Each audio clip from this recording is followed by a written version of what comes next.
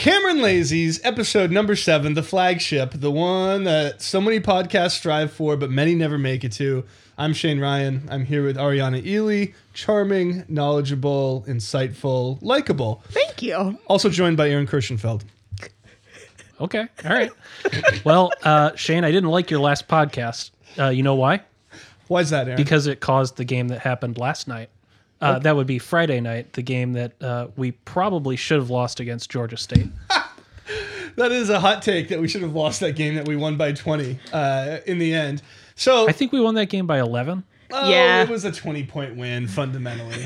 I mean, there was some in their hearts, it was 20 points. There was some nonsense at the end, but we blew them out in the second half. And yeah, okay, 11 points, but we all know deep in our hearts, we'll get into it. We're gonna have it out today, Aaron, because this is pessimism versus optimism, I think, in this room right now. It's more like realism versus whatever it is that you were practicing on that last podcast. Well, all I know is that we won the game. Come Monday, the number 1 team in the nation is going to be the Duke Blue Devils. Oh, just a really well-deserved number 1 ranking. Agreed. Thank you. And don't recognize sarcasm. Won't acknowledge it. Ariana, let's start with you. Sure thing. And take as long as you want, and then you and I will go back and forth for a while. I like it. All right, so really, though, let's talk about this game. The first half, a little bit ugly. I personally feel pretty good about what I saw in different ways, but I'm going to hold off on that. You were there. Yeah. Give me your impression of what the deal was inside Cameron and what you come away with from this game, overall impressions. Yeah, so I will preface this by saying, yes, I was there, and I don't think I actually made it inside Cameron to like start watching the game until like halfway through the first half. Okay. And by the time I like got in, I think at that point we were only up by like 2 or 3, and I was like, "Oh boy, this is going to be like rough goings." And it was funny because in the like Usher group chat that we had, somebody had made a quip about Duke being like number 1, and then somebody else was like, "You just jinxed it. We still have Georgia State." And so I think everybody sort of felt that like pressure a little bit, right? Because even like the air in Cameron was like tense and like it was palpable, and you could just like feel that everybody was a little bit on edge. And the first half was not pretty. Like it was like we couldn't quite get things to click or get things going. And like by the end of the game, we shot 75 or so baskets and missed the majority of them. And so it's been funny like seeing stats roll through how it's like we had a record offensive rebounding night. And it's like, well, right. Yes, we did, because we missed so many shots that the only way we actually made points was by trying to grab those rebounds and like trying to get another one up. But I think overall I was encouraged by the fact that they pulled out that win for a handful of reasons. One, I've complained kind of from the start that this is a little bit of a low energy team, and I don't know where that lift or where that boost when they need it's going to come from. And granted, even though this was a non-conference game against Georgia State, who, you know, came out and really did hassle us like in the lane. We had a really hard time like getting shots like there. Yeah. But like we had some floor slaps, which I haven't seen in Cameron for a good long while. We had one from Joey Baker, then we had one from Trey Jones, and like that really did actually get everybody like riled up and like back in it, even though the first half was like really scrappy and kind of ugly. And even players that didn't have a super clean offensive game contributed in different ways. So like Jack White did not have a good like shooting performance, didn't really have a great game, but he was in double digits for rebounds. And at one point in time, I don't exactly remember what call was made. I think a foul call was made on Georgia State. And like he just went off. And again, it just got everybody fired up and like right back in it, which I think this team needs like those sorts of energy boosts coming from different points. And similarly, like Matt Hurt had a really, really quiet game, but he had a few clutch offensive rebounds down the line that prevented Georgia State from having fast breaks and allowed us to kind of reset, settle down, and like try something else on offense. And so what I'm encouraged by, like even though that at the end of the day, this game really did come down to like offensively being the Trey Jones and the Vernon Carey show, we got meaningful contributions from others who had quiet performances. And I think that's going to be something that as this team starts to figure itself out, it's going to be that kind of rotating cast of characters putting in work at different times that I think is going to keep this team being balanced. Yeah, I agree with so much of what you just said, and we're gonna the black cloud is looming, and we're gonna turn it over to Aaron in just a moment. I can feel it radiating from beside me. It is just vibing, like, harshing my mellow. Shoulders hunched, right in his ears. He's just sitting there waiting for his chance to rain on our sunshiny parade. Before we do that, though, I just want to go off what you said and completely agree. Okay, first of all, we learned Trey Jones is going to be one of the best players in the country, if we didn't already know that. He was unbelievable. He was a great leader.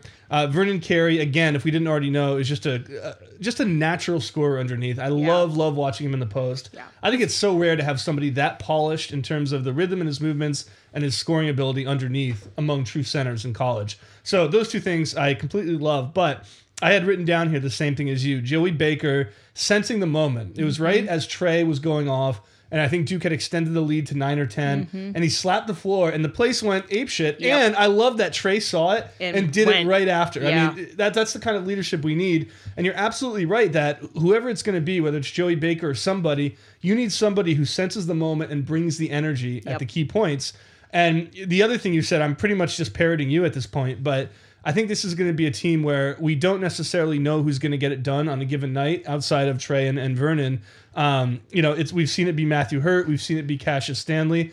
This time it was neither of those guys on offense, but it was like Joey Baker stepping up. It was Hurt hitting a big three. It was these guys doing things at the big moments. And it certainly wasn't the prettiest game. No. It certainly was ugly in large respects, but I'm not going to overreact to a bad half against a team that likes to run in December. I think that's what's going to happen. And the bad half still left us up by 2. And the other thing I would say is just that Cassius Stanley's off game, his quote-unquote off game, absolutely not concerned about it. I thought he had a huge three. He was always crashing the boards. He had a lot of spirit. I think, a guy that aggressive will have games where he misses a little bit. Yep. I think he's going to be right there for us, so I don't write him off at all. And we'll get into this later, but my one actual criticism offensively is, again, I want Matt Hurt more involved all the time. Okay, so I feel really good about this team. I love the character. I watched the second half for the second time today. I came away feeling pretty positive. I didn't watch the first half again. Maybe that's why. Aaron, we've been kind of hinting at it. Let's have it. You don't believe we deserve the number 1, and you're a little worried about this team. It's not that I don't believe we deserve the number 1. I mean, nobody deserves the number 1 ranking. I just think that this is bad energy. All right, first, a refutation in points, Shane. I agree. Trey Jones will be one of the best players in the country. Not a refutation. Next. If he doesn't get hurt. Yeah, definitely need that to not happen. So he's been knocked to the floor, twice in the last 2 games. Yep. We also had another collision between Javin and Jack White 2 games ago, or 3 games ago now. They just can't stay apart. They can't stop running into each other. Okay. It's magnetism, man. Captain Magnetism. Okay. I think that what happened is rather clear. We played a lesser opponent in the Bears of Central Arkansas, and we won by 51 points. Everyone was feeling really good about that. And then the thing, I think I read a post-game interview. They said they were watching the Kentucky game. So Kentucky, of course, losing to Evansville at home. And I believe it was Vernon Carey said something like, or just smiled when someone asked him if they had watched the game. So, okay, this team knows that if they win, they're going to be number 1. Number 1, great, in November. Mm-hmm. On November, 17th? What's the Monday? Yeah, it'll be 17th. Yeah. Okay, Monday. Great. You're number 1 in the country. On November 17th. Who cares? Who cares? Who cares? Because this team is not going to stay number 1 for very long. First of all, where do we play Michigan State? Oh, that's a good question. I was going to look that up earlier. We play away. It's either good. There or at a neutral site. Good, because that was going to be the end of the non-conference win streak at Cameron. Yeah, absolutely. It is at Michigan State. Okay, good. So we'll at least we'll get that over with, and the 21st century will still not see a Duke non-conference loss. Great. Knock on wood. We still have games to play we've before Wofford, then. Wofford, Brown, Stephen F. Austin, and Winthrop. Well, to be fair, Wofford did beat Carolina at home a couple years ago. Yep. Hence the knocking on wood. Yeah. Yes. Okay. In substance, I agree with a lot of what you've both said. I think that the team is certainly growing and certainly rounding into something of an identity, which is a toughness-based identity, a defense-based identity. Yep. But that's different than we're a really good team and can beat you a bunch of different ways type of mentality. I think this team can beat you, one way, right? We play better defense, and we get just enough offense to win. Because this was Georgia State. Okay, this wasn't an ACC opponent that we were playing. And they gave us a hell of a good run. We were up 2 at the half. I think because Vern Carey made a basket. Got hurt. Or was it hurt? Okay, I the don't last remember. basket of the half? Yeah. It was Hurt putting it back, right? Okay. Yeah. On an offensive rebound. Number, Yeah. 28? We had like 31. Great. A lot of missed shots. Yep. It's just, I don't like the energy where we're now the expectation. This is the number 1 team in the country. If anyone watched that game and said, this is the number 1 team in the country, you're wrong. It's arbitrary. I mean, they're the last one standing based on what happened after the last season's rankings. They're not deserving of this, and I am sure Coach K is smart enough to downplay this as much as he can, and I'm sure he will. They have to go through their various emotional crises through the season, right? There's got to be the point in the season where he doesn't let them use the locker room, right? That usually happens. They don't get to wear Duke gear. Right, sometime in January. But all right, does this make you feel good?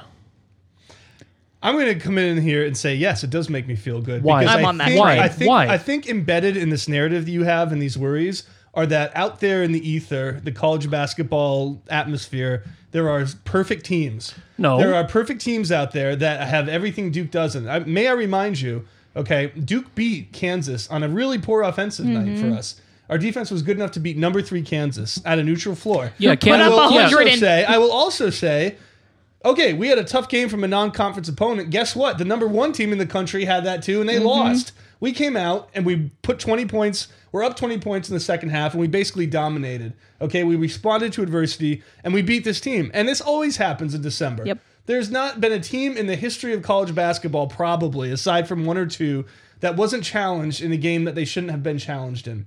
That's par for the course. Okay, I think it's about how you respond. And I thought this team responded with, like you were saying, a good degree of toughness. And I'm going to slightly disagree with you, too, on the idea that we don't have multiple ways to beat teams, because we are a really, really good fast-breaking team. And Trey Jones's defense is so good that it somewhat overshadows how good he is at running the break. Now, he had an unbelievable scoring night, which not typical for him. I hope it becomes typical. But I think he's really, really smart in what he does when he's leading the fast break. I think we have a good fast break offense. Yeah, and kind of going off that point in regards to Trey Jones and how smart he is, there was a play in the second half on a fast break where he was being trailed by 2 Georgia State players, and he knew that if he went up for the lay-in, it was going to get blocked by the dude behind him. And so he cut across the lane, created contact with the other defender, and got the foul call. And it was brilliant. Seeing that situation and pulling that trigger to get that foul call was really clutch, because Georgia State was in foul trouble for the majority of the second half, and they fouled out at least 1, and then they had 2 others with 4 fouls too. And so another thing that I would just add is that I don't think it's necessarily fair in regards to this claim that Duke isn't deserving of the number 1, being that we struggled against Georgia State. I think that is being unfair to what Georgia State came in and did, right? They they knew where they needed to clog us up on defense, and they did a damn good job of it. It's why we missed so many shots, right? We kept going time and time again to try and get shots off, and they really pushed us into the perimeter or trying to get these tough shots inside, and it didn't work. And they were a part of every little bit of it. And they had quite a few guys who were like super lanky, and like we had some threes that like got blocked, right? Or got tipped or things like that. Yes. And so they really created this frustration. And so I do think that it was merited that this win was a tough one, because it wasn't that we were just playing a fluff team. They like really came in and like tried to execute. And if they were executing a little bit better on offense, if our defense hadn't been that tough, we would have lost this game. Yeah, and I would say, to that point, I would give them credit for the courage they played with an offense in the first half. Now, when they stopped making buckets, they fell behind by 20, and that was always going to happen. Real quick, while we're exchanging Trey Jones like brilliant stories, one play that stuck out to me was on defense in the second half. I think Georgia State got a steal or a long rebound, and they had somebody taking off, and he was wide open. You knew exactly what was going to happen. Mm-hmm. And Trey was like halfway between the man with the ball and the man going, and he just made the choice to run straight at the man with the ball. And look, there wasn't anything dramatic that happened, but what it did is it made the guy throw it really high up in the air, and then everybody caught up on defense. Yep. And I think it ended with a Javin goaltending. So I don't even know if it worked out, but it was just like those little moments. Just to have a guy who always makes the right choice is just so great. So, all right. Aaron, what do you, we've defend yourself. We've rhetorically owned you. I'm surprised you're still in the room, but you're still here. I give you credit. What do you think of this? I'm so owned. Being owned in 2019 is just about people saying you're owned. Yeah. And I said it, so this is where I'm we owned. are. It's how it works. Yeah. I agree. Credit to Georgia State. There are other teams that are going to see this and do this to us. Oh, yeah. And if they're better offensively, we're going to lose to them. Right. So I see it. Okay, deserving of the number one. Sure, nobody deserves the number one. Kentucky, fraudulent. Kansas, fraudulent. Who else is up there? Michigan State. Michigan State started as number one. Yeah, fraudulent. Sure, there's no one lurking out there. No super team or anything like that. But I really believe in this thing that success is good. Yes, it's good to succeed. But when you've achieved the number one ranking so early and so unexpectedly, it's got to go to your head just a little bit. And when you lose the number one ranking, which will certainly happen at some point, well, haven't you already achieved the thing you wanted to achieve? Or at least part of it. I don't know. I think it's too early. I'm superstitious. I'll admit that. I am too. I try and wear the same thing sometimes for games. No joke. Fair, yeah. And I am uncomfortable personally, uncomfortable as a fan with success and with recognition of that success. Because it feels like you're on a precipice, or at least like to me, a very dangerous tightrope game where we could fall one way or the other. But I understand that these athletes are composed differently than I am. I understand that they have a different psychological makeup, and that they are the type of people who actually want the ball in their hand at the end of the game. Do you know who doesn't want the ball in their hand at the end of the game? Is it you, Aaron? It's me. It's me. To be fair, I also would, if Duke is down to the clutch, I don't want Aaron being our primary offensive option. That would be very bad. But I don't have that mentality. Yeah. And I think that's something that I always marvel at in these elite type athletes, is that they do tend to want the pressure. And I'm like, no, thank you. Return to sender. Let me suggest a different framework for which you may enjoy looking at this number one ranking. Duke was a team that came in ranked 4th. And it really felt like that 4th place ranking was based on reputation, or maybe like a lack of other options. Yeah. But there were people like we talked, Ariana, you and I, about Matt Norlander on CBS, who I think had them 10th, and said I really wanted to put him 15th because I don't think this team has much. Yep. And you and I mean, at least I agreed. Same. Yeah, I completely agreed with him. Now, this team that nobody expected to be really that good has come out. They beat number 3 Kansas, which I certainly wasn't expecting. They look better than I ever thought they could be. They do have a defensive, like, I think the announcer was saying, like, first time in a decade at least that Coach K has had a team that he wants to run a full court press, steady 40 minutes. Okay, so they have that identity. They're tough. They seem to like each other, and they're exciting, and they're about to be ranked number 1. So I would say look at that number 1 ranking when it comes as just a little badge of merit for how this team has started in contravention to what we expected. Now, yeah, you're 100% right. They're definitely, absolutely going to lose the number 1 ranking at some point. A badge of merit? Yeah, a little merit badge. A participation trophy? No, merit is not participation. Merit is based on results. And they do merit it. And they've been the best team in the country so far. Let me ask you a question. What number is this team in the rankings? Just at the end of the year? No. What number is this team right now? What number feels right? What should this team be ranked? Just in the abstract. Supposing that there are no other teams. Number 1. Number 6. Number 1. Number 6. Supposing there are no other teams. Well, okay. So, if they are the only team, they are obviously number 1. Right, that is the definition of pessimism. There are no teams, and they're number 6. Damn it. No, but Aaron, I take your pessimism and I relate to it to some degree, but I really like this team. This feels like a number 1 team to you. So it feels like a number 1 team this year.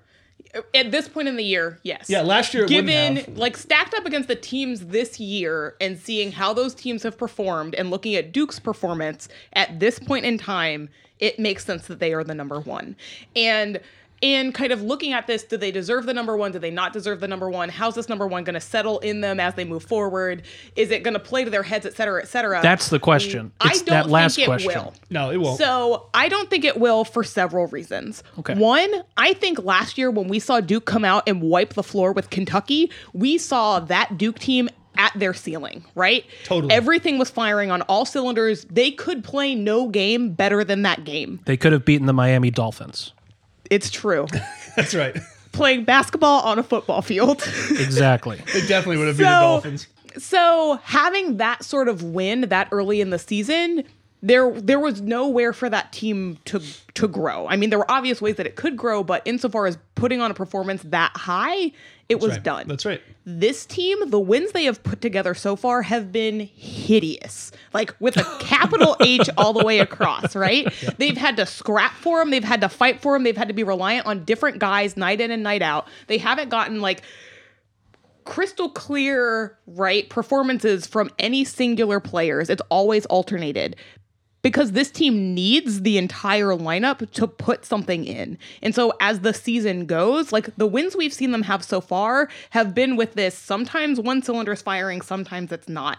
But they're clunking along anyways. And as we develop through the season, even beyond this number 1, even losing this number 1, as this team starts to learn and work together and learn one another, their ability to pull together better games is going to improve. At which point, I think they'll probably put on a performance that gives them a number 1 that you're going to be like, hell yeah, this team's a number 1.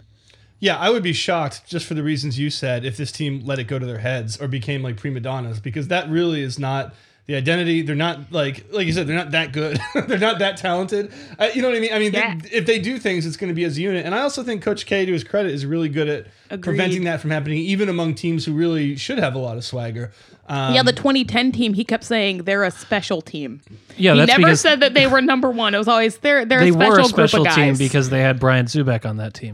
Zeus. Yes, he was special. Okay, great. I lost my train of thought. That's terrible. You have to cut this out in post. No, see, don't panic. Just ride that silence. Mm-hmm. The podcast people are going to see You're on the precipice, Aaron. They're going to see you as human for this. But no, I'll keep going and say that, okay, this game, again, it's Ariana and I, you may see us as having a little bit of rose-colored glasses. Oh, I remember what I was going to say. Do it. Go for it. You don't think that there was any impact of beating Central Arkansas by 51 to the slow start? Personally, I don't think it's possible to say that. I would be surprised. I think it's a December game, a December non-conference game with a little bit of a letdown. It's November. November, December. It's the same month, really. It should be. They should winter weather-wise, it's been. Yeah, it's December-ish, Aaron. I won't back down on this. I won't back down that it's not November or December. No, but really, I do think it's just like, it could be something in the air. It could just be the energy was a little weird. I don't read too much into it, Ariana. Yeah, so having been in Cameron, I don't think this was a matter of them coming out and being like super cocky and like, haha, we're going to wipe the floor with this team. Honestly, between the crowd in Cameron and like just the atmosphere, it seemed like everybody legitimately just had super shitty weeks and was a little bit angry and on edge, and like they didn't want to be at a basketball game. Like no one in that gym wanted to be at a basketball game, I think. And so there was a little bit of kind of fighting through that weird negative energy, and I think that kind of loomed in the first half. I don't think it was a matter of like, oh, this is going to be a fluff game, like why are we playing it? I just think it was a weird staticky energy of like, well, yeah. I want the week to be done, and I have to slog through this to get there. Well, I texted you in the middle of it, and I said that it was the fault of that Cleveland Browns guy who hit the other guy Myles Garrett with the helmet. I still haven't watched the video. It's literally he rips the helmet off the Pittsburgh Steelers QB and hits him in the head with it. But like that was very bad sports energy. It was awful. It Yeah, really sounds sent things downhill. He got suspended indefinitely for the record. Yeah, he'll be out. I bet they'll reduce it, or from indefinite, I guess. They have to reduce it. But no, I think, it's... Look, we don't know where Mercury was. We don't know how the stars were It was aligned. likely in retrograde. I would believe it was in retrograde just based on the feelings. Yes. But yeah, so... Yeah, you could say like, oh yeah, maybe they were cocky. I don't know. I just don't think this team plays a style of game where they can feel cocky. And like even so, like Alex O'Connell, for example, did not have a good game, and like you could just see on his face that he was like he wasn't there, and he knew he wasn't there, and he like tried to get back into it. And the coaches, even when they talked to him, they were like, "Hey, like we get it, it's fine." And it was just like, I was talking to a friend of mine. I was like, I feel like, when TV screens go static and there's just the snow on it, and I was like, I feel like that was him that whole game, and he just couldn't get back online. Do you think, Ariana, he's the kind of guy who just like really kind of internalizes negativity or a bad start and just disappears? Because that drives me nuts, because it's like I hate to see that kind of game from him, because he has good games and you start to hope, and then you go, well, this is what's going to happen the moment adversity hits. We're not going to be able to count on him all year. Yeah. I think I'm not sure what happened with this one. I will say he did keep shooting when he was in, like even after he wasn't making them, he still tried. I mean, there were a couple parts like later in the second half when he was like put in that he was like on the opposite side of the ball and then just kind of stayed there. I think he just had a hard time finding himself on the court. And so hopefully as the season goes, he'll have more of those games where he's like really on board and doing things. But last night, man, it was like he couldn't connect. Just speaking real quickly of shooters, Matt Hurt is 41% from three, which is excellent. Cassius Stanley is 33%, which is fine. Joey Baker is 33%, which is fine. And then everyone else is bad. I mean, even after Trey Jones' last game, he's still below 30%, which you would say, if somebody consistently did that, you would say you shooting threes is bad for us. I mean, that's a generous threshold, 30%. Some people say like 33, in college maybe 35%. So that is something that just continues to worry me. And to join Aaron's pessimism train a little bit, we're going to lose ACC games this year when we can't score. As good as our D is, we're not going to outscore teams, and there's going to be games where we have bad games, and we're not the kind of team that can afford really bad games. Yeah. Offensively, yeah. Now, I do think, though, with this defensive team, maybe there's a little bit of Virginia in us where we can win some games that we shouldn't just because we shut the other team down. That remains to be seen. Michigan State's going to be a great test, obviously. But looking at going down the line, we've talked a lot about Trey. There's really not much more to say. He's so good. Vernon is so good. I will say one comment about Vernon. His hands aren't always the best, right? Really? Okay. He'll miss passes sometimes in the lane that he just can't get a hold on. Same thing with rebounds sometimes. He missed, I think he went for 3 dunks that game, only made one of them. The other 2 like literally bounced back out of it because he like dunked it too hard. So sometimes his hands aren't the best. And I think that's the one thing, like his footwork is really good. His like body awareness of where he is on the court is superb. Shot is great. Yeah, it's just that his hands are not always the best. And that's my one critique for Vernon Carey. Can you fix that? I mean, no. If you don't have a touch, I don't know. So, I had a friend who I played high school basketball with who couldn't catch. It never changes. I think it's one of those natural things. Some people have great hands, and some people, like you said, even if they're top level D1 players, are not the best at it. Our coach would scream hands at him. Hands! He'd go, hands! I'm going to yell that at Vernon my friend was now. like, yes, coach, I understand. I'm supposed to use my hands to catch the ball. And it was always really funny. It was like, what do you think you're gaining by screaming hands at him? Oh, that is my new shout at Vernon Carey every game now. Yeah, absolutely. Just from the sidelines, just hands. All right, Wendell Moore is a guy I wanted to talk about. Somebody who was a little mysterious that game. I wrote, and I don't know if you guys agree, the only thing I wrote about him in this Google Doc that Aaron and I keep, Moore is annoyingly useful. Because like he still made a bunch of dumb plays, but also he he's did a some good things too. Good rebounder, like runs the break, plays I think pretty good D. Yeah. I mean, what do you think of Wendell Moore in that game? My note about Moore was Moore actually made a nice entry pass. There you go. Yay! Little things, man. Little things. Yeah, I just think he's got a part to play. Yeah.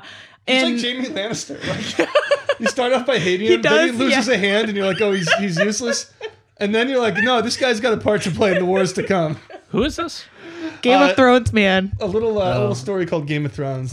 You may have heard of it. I missed that one. Got a little foothold in pop culture. People really seem to like it. And then hate it. Yeah. But yeah, no, talk about Wendell. I mean, yeah. No, I would agree with your comment that he's annoyingly useful. Like, you want to be frustrated by him when he like makes mistakes, like throwing a pass into like 3 defenders, but then he does kind of mop cleanup sometimes. And though you need guys that can like fit into that space and play those roles. But then sometimes he like comes alive and he sparks on offense and he like does some really impressive things. So I think he has a lot of room to grow. I think so one thing that I have been noting being at games and like watching is, so I've been like working games in Cameron since 2012, and I have a knack for like liking to stand on the bench side and like watching the interactions between the coaches and the players, because I think it says a lot. That and like the interactions between the players themselves.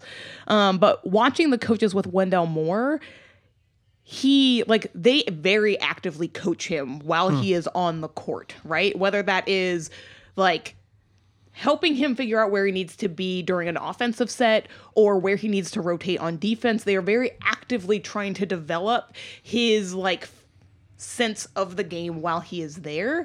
And so I think he's going to be a player that is going to do a lot of growing and like figuring out how to pull together some of those better pieces. But I think it's going to take time. And then our boy. Well, who's better? I mean, Cassius, maybe.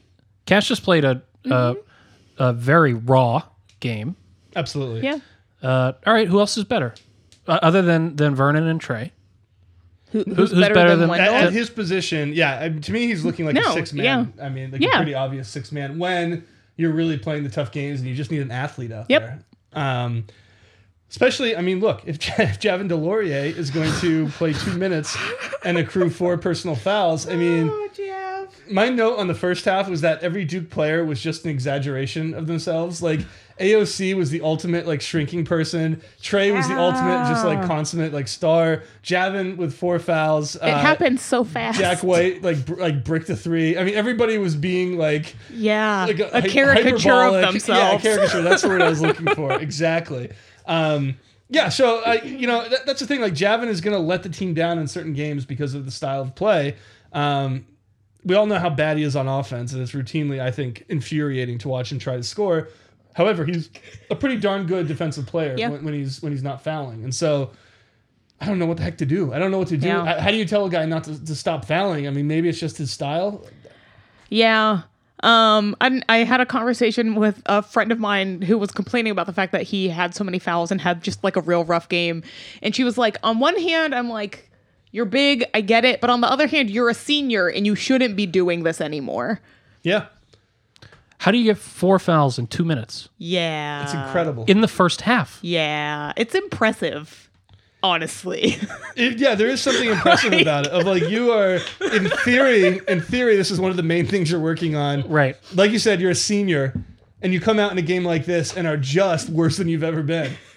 Just worse than you've ever been. I mean, Couldn't get it. It's stunning. It's a good thing for Jack White. I mean, Jack White, okay, if I call Javin infuriating, Javin's infuriating the way like Luke Longley was for the Bulls, where you're like, he's probably going to miss every layup he takes, but like, he definitely serves a purpose on that team and he's useful. Jack White is a great defender. Jack White kills me because he can't do anything on offense anymore. Yeah. Even when he drives, what he does is he goes to the foul line and stops. Yep. Like, he doesn't know what to do. He has absolutely no intent of shooting. Yeah. He is still taking threes, which I'm like, if there's ever time like where we have to talk about red light for Jack White, how much more do we need to see? But then again, he's always open for threes. Yeah. So it's like one of those things where you're like, in a perfect world, you would nail threes. these, yeah. You would be nailing these and giving us a little like boost, but yeah, like fortunate to have him on D. I mean, he's just one of those guys that's great. And you were saying earlier, very smart all the time. It's really like seeing two different human beings once you cross the half court line. Yeah, and yeah, it's just part of me wonders if after his drought with threes last season, if he just has lost his confidence for being able to shoot the ball, because like, when he shoots, it's like he feels awkward about it. Like awkward about having the ball in his hands and he isn't quite sure what to do or where to uncomfortable. be. Yep. And like he bricked the two, I think he only took 2 threes and they were all lower right corner of the basket or of the backboard, right? Yeah. Didn't even hit the rim, lower right corner of the backboard. And so he's missing them, but missing them in the same direction, which I find interesting. But you're right. When he goes to drive, he stops because it's almost like he like catches himself like, shit, what am I supposed to do now? And then he immediately looks for somebody else to get the ball to so that he doesn't have to be the one to pull the trigger and like put up a shot. And so like it makes me sad for him because it's his senior year and I want to see him do well, but it does seem like it's a lack of trust in his ability to shoot the ball. But I mean, I will say like kudos to him for finding other ways to contribute to the team, even on offense. So we talked a little bit towards the beginning of the season, earlier podcasts, about my worry that they weren't going to have a vocal leader on the court. And man, is Jack White loud when he's on the court, like with his teammates. Good. And it's really good to see. And like they need that sort of like guidance on the court. And like if he isn't actively contributing points, he is actively contributing to their knowledge and cohesiveness in that way. Do they go to group therapy? I don't know. Great question.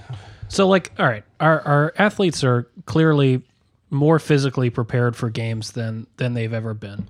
I think there's a growing consensus that having some kind of mental health care is not a stigmatizing thing. It certainly hasn't been in sports for a long time, right? Yeah, you always hear about sports psychologists. Yep. He must be talking to somebody.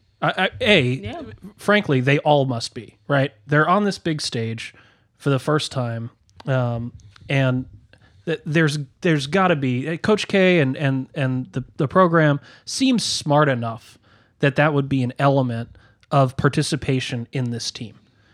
So, I mean, what do you think? It's a great question because I'd never really considered it, but after hearing you say it, my thought is like all of these teams must have. They must at that point, right? Like I would be apparently surprised. I don't think this is true, but I would almost be surprised if they didn't have like a full-time psychologist on staff, right? With the amount of money that goes into this. Now I don't think they do. I think we would have heard about that. Yeah. But yeah, I mean, it's also funny you say that because as a Yankee fan, I grew up watching Chuck Knobloch at second base, and he got the yips. He got the yips, and it's crazy to watch. It's like the yips are when. Second base is the closest to first base, so in theory, the easiest throw any infielder has to make. But I think he hit Keith Olbermann's mom in the stands one day. That's actually true. Too bad it wasn't Keith Olbermann. He just couldn't throw to first base anymore. Yeah. And when he got the ball, he would be double clutching, like putting the ball into his glove over and over. And that discomfort really, okay, it's not at this level, but it does remind me of Jack White. In the sense that like he got the yips last year with shooting and he's never recovered his confidence and he gets the ball and he is just out of sorts. My grandmother grew up playing basketball and in upstate New York in the like 40s or 50s or I guess 40s, women's basketball was 6-on-6 and but you couldn't cross half court. So you had 3 people on offense and 3 people on defense. Oh, interesting. And I'm like, I wish we had those rules because Jack White would be a great player. Great on defense. We don't need him on the floor. But yeah, that was like, I always think like he would have been great in women's basketball in Plattsburgh, New York back in the day. But yeah, it is. It is a mental. I don't know if it's a mental health thing. That's saying quite a lot. But Sure. it does make you think. Like they're obviously shooting is a mental thing, and there's got to be a mental component to whatever he's kind of going through. It must be. It must be. And yeah, I'm not sure I would classify it as a mental health thing. I think we all understand that there's. We've all moved past the mind-body duality, I think, or maybe we haven't, but we understand that what happens in the mind is happening in the body. What happens in the body is happening in the mind. They're very much connected. And really, to see that level of discomfort and that level of because he grazed the bottom of the backboard on some of those shots. Like I can do that. I mean, actually, maybe not with a guy in my face. I think I would just kind of like chuck the ball. Yeah, rah! Get away from me, sir. But Aaron just blowing a rape whistle. Oh Lord. it would be interesting. No one would want to see that, or maybe they would. I mean, people watch Adam Sandler movies. I would certainly watch you trying to score over an Adam Sandler movie. Okay. Yeah, agreed. Actually, There's no way in hell I could score in a college basketball game, a high school basketball game, or probably even a middle school basketball game. I think if they posted you up in a middle school game, you'd get yours. Yeah, you could do it. Is it 10-foot basket? Middle school? Absolutely. Yeah. Oh. All right. I still feel like the kid could steal it from if I dribbled. No, Okay, don't don't dribble. don't Don't dribble. dribble. Okay, okay. Don't turn. Put it up. Don't I'd be probably like Javin travel. Delorier and bring the ball down when you catch it, which is like what he automatically does instead of putting it into the basket. Yeah, it's so frustrating. But yeah, no. Where were you going with that? Sorry, I didn't mean to interrupt you. Where was I going? Yeah, what were we? I My- forgot where my- we were. my- Jack White. Oh yeah, Jack White. Yeah, mind-body duality. Well, no, we're against the mind-body duality. Yes, it's been debunked, like Freudianism. I debunked it.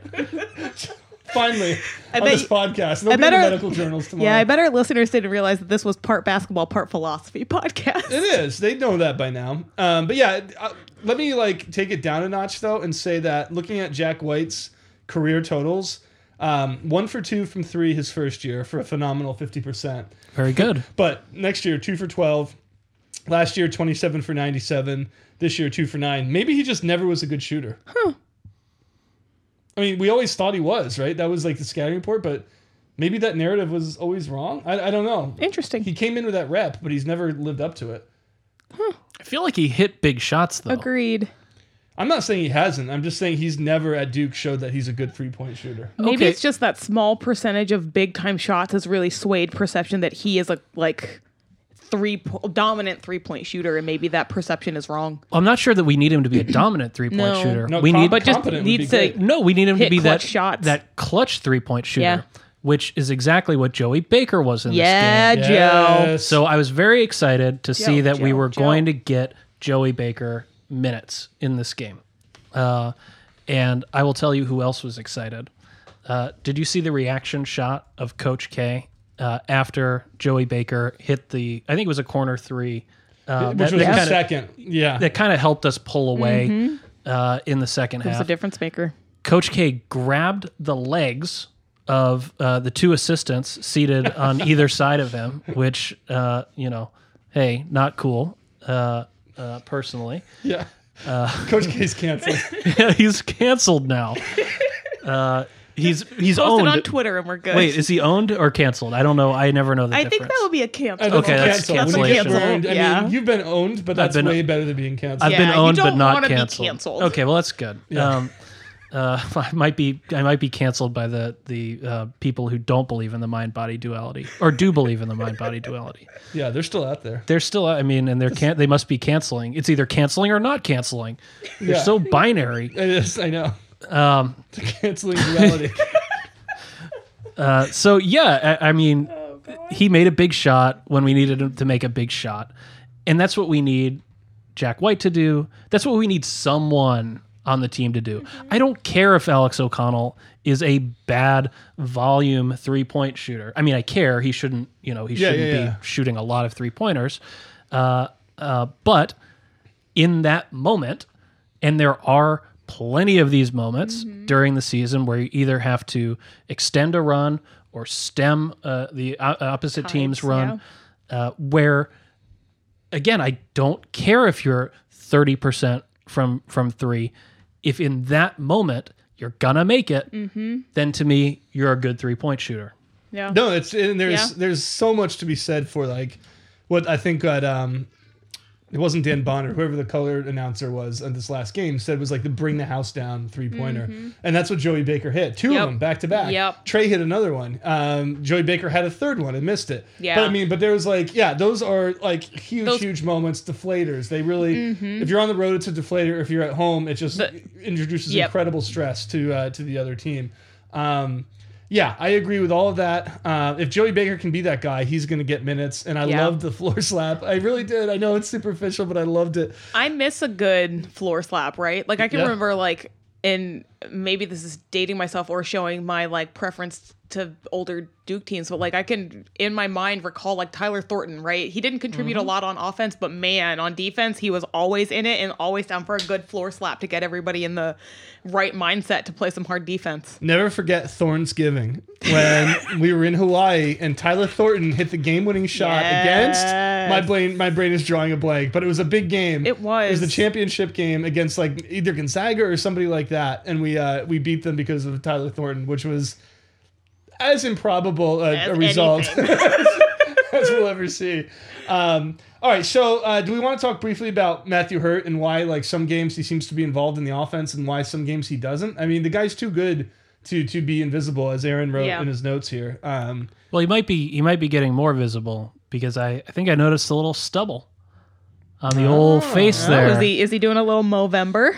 I think he's got to grow the Ryan Kelly beard. Yeah, I would agree with that. Oh, 100%. Like he should try to like what's the Matt Damon movie where he like takes on the other guy's identity? The Talented Mr. Ripley. He needs to do that with Ryan Kelly. That was a very scary movie. Yeah, that was it's a very scary book. Yeah. Patricia Highsmith is good. Highly recommend. Yes, she did. She did. She was very talented. Yeah, he needs to do that with Ryan Kelly. Mr. Ripley. You get it? Oh, very good. Thanks. Very nice, Aaron. Thank you for that. With that, we should begin to invoke the finish line here. But no. I want to say quickly. It was over Kansas. Sorry, I had to look it up. It was over Kansas. Well done. I want to say quickly. Yet another FU to the ACC network. You said the game was going to be on at 7:20, and so I didn't look till 7:20. It turns out that's when you were going to start airing the Duke game because you had volleyball on before then. NC State versus Miami volleyball. Okay. Then it ran over 7:20. So basically I missed 7 minutes of the game because I didn't realize it was on ESPN News. Oh, damn. If you have the rights, okay, you're a new network. If you have the rights to Duke basketball, that is one of your three biggest products, along with Clemson football and North Carolina basketball. Okay, feature that game. Nobody should have to tell you this. This is so stupid. And then Aaron and I were talking. What seemed like pigeons were flying in front of the camera. There were repeated gray squares throughout the entire game. They did not fix it. There were gray squares flying in front of the camera. My opinion, it was pigeons. Aaron said that sounds like a good theory. I think it's probably pigeons in the rafters. I said absolutely not, and denied you having a right to even say that it was pigeons. It was I'm gonna look for presence of pigeons. It was so obviously not pigeons. I'm going to read you the notes. Aaron and I go back and forth on Google Doc. Aaron wrote gray squares. This is just great radio. Yeah, it is going to be great radio. radio. We're giving the people what they want. Yeah, read our Google Doc. My response, it's going to be wonderful, trust me. My response was, LOL, thought it was just my TV, likely pigeons in rafter. Aaron wrote, no way. I said, pigeons keep flying by at worst time. Aaron, they are not pigeons, goddammit. Me, I don't agree with your opinion, but I would fight to the death for your right to express it. Aaron, you should be jailed for even thinking it is pigeons. So I think that was well worth reading that exchange. And then later I wrote in caps, holy shit, fix the pigeons. So whether it was pigeons or not, I mean, it's likely that they have a pigeon problem up there. The ACC network needs to do something about them. Because that was actually really annoying. Honestly, every time Duke would shoot, a gray square would go in front of the basket. Yeah, well, clearly government censorship or or internal Duke censorship. They didn't want us to see all of the missed shots, how bad they were. It's on a 2 or 3 second feed, delay. For sure, yeah. So you're right. They can insert it. It was obscene content. They were graying it out. Well, we talked last week Some of the about shots were so bad. We talked last week about Matt Plizga rooting through my garbage to try to discredit our podcast. Now I do think he's going full Pyongyang and censoring missed baskets. I think Aaron's absolutely right. All right. One other thing about ACC Network. So inside Cameron, we noted that the media timeouts seemed to last forever. And we don't know if that's an ACC network because they are doing more of their horrible, horrendous 4-minute long commercials. The 9-minute binocular commercial. Yeah, right. You gotta wait that one out. It's so. And I feel like when we're on other networks, the TV timeouts aren't that long, but we reached a point where we started getting bored during timeouts of why is this lasting so long? Yeah, so we're gonna time them and see if there's a difference between TV timeouts on ACC network versus any other network that covers Duke games, because it's awful. Just standing there and it's what do we do now, team?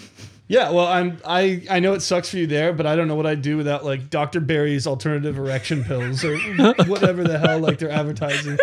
All right, cool. Oh yeah, you know what we should do? Real quick, yeah. Oh, our ACC season picks. predict. Yeah. Do you want to go round the table, as it were? Sure. You're first. Me or Shane? You're in the middle. You stared at your microphone and said, "You're first." Yeah. I'll go first. Shoot, was it you or me who said 15-5? I was gonna say 15-5, yeah. but then you took it before me, and so I had to change mine. I like 15-5. I think maybe if you put a gun to my head, I might hedge at 14-6. Yeah. But I'm gonna say 15-5. I think we are going to win most, if not all, of our games at Cameron this year. But I think there will be a lot of challenging road games, and I think some mid-level teams can upset us on the road. This is a 13-7 ACC team, no doubt about it. Gun to my head, no gun to my head. This is exactly what's going to happen. 13-7. I also have a tournament pick too. Oh yeah, please. ACC tournament is going to be won by Louisville. Interesting pick. And I think this is actually a Duke Final Four team, despite all my pessimism. Oh my God! What? Get out of the room! Get out of the room! Wow, bold. Bold. Yeah, I think they can win 4 games. Oh my God! All right. Wow. I love it. Yeah. So I initially was going to go 15-5 for this team. I think that's probably going to be right, but then since Shane picked it, I hedged up at 16-4. That's probably not going to happen. That's being really optimistic. But then in kind of thinking about who we're playing, how the ACC looks, I think it's possible. I think we lose a UNC game. Yep. I think we're playing Miami twice this year. Once there, once here. I think we drop one of those. And then that gives us 2 more. So maybe a Cuse, maybe a UVA. So we'll see. Florida State. Actually, we'll probably we always lose to Florida State. So we didn't last year, but we do always lose to NC State. So yeah, or we're down by 30 and we come back and win. God, that was a magical night. Okay, we'll never forget. Yeah. So the schedule is not super easy this year. So it's at Virginia, the only time we play them. Yeah. Obviously, we have the home and home with North Carolina. At Syracuse, I believe, the only time we play them. We have to go on the road to Virginia Tech in December after playing Michigan State earlier in the week. That's especially if you win the Michigan State game. That's an easy letdown game. It's a really, really tricky game. And yeah, like you said, we're at Miami. We're not at Florida State, which is nice. That is nice. So anyway, yeah, I mean, 16-4 might be optimistic, but that would be an unbelievable year. 15-5, I think, would be a success. I would be disappointed with 13-7. Same. Are you guys with me that Virginia, in this kind of no great team year, will find a way to win the regular season? Yeah. Also, I had that moment when we were talking earlier about Duke's defense of thinking how the Duke-Virginia game's going to look. Ooh. And I don't want to watch it. No, nobody should watch that game. It's going to be so painful. It's just going to be defense. Well, it's going to be grayed out. I just like how... So many pigeons. Yeah. They're going to have a ton of pigeons. Honestly, they should release the whole coop that's sitting in Plizga's basement. a ton of pigeons. I'm just happy to see. Makes air quotes, pigeons. It's pigeons. They're trained pigeons. I am happy to see. I just looked at Virginia's schedule. It seems like the trolls who organize the ACC Big Ten Challenge always put them against Wisconsin. Just nice. Always. But they're playing Purdue this year, which is... I'm still not going to watch that Yeah. shit. But it's better than Wisconsin. Does Purdue have an old man white guy like they did, was it last Is that guy year? still there? I think he graduated. Robbie Hummel is still there. He is still there? Oh, I was going to say, how? He's like 30 now, but he was like Aaron Kraft at Ohio State. Yeah. He was there at least Forever. a decade. Yeah. Or Perry Ellis? Yeah. Right. Perry Ellis actually played for 10 yeah. years. Yeah, right. Yeah, there's always guys like that. I think it might be Javin this year. I think that might be who it is. But all right, cool.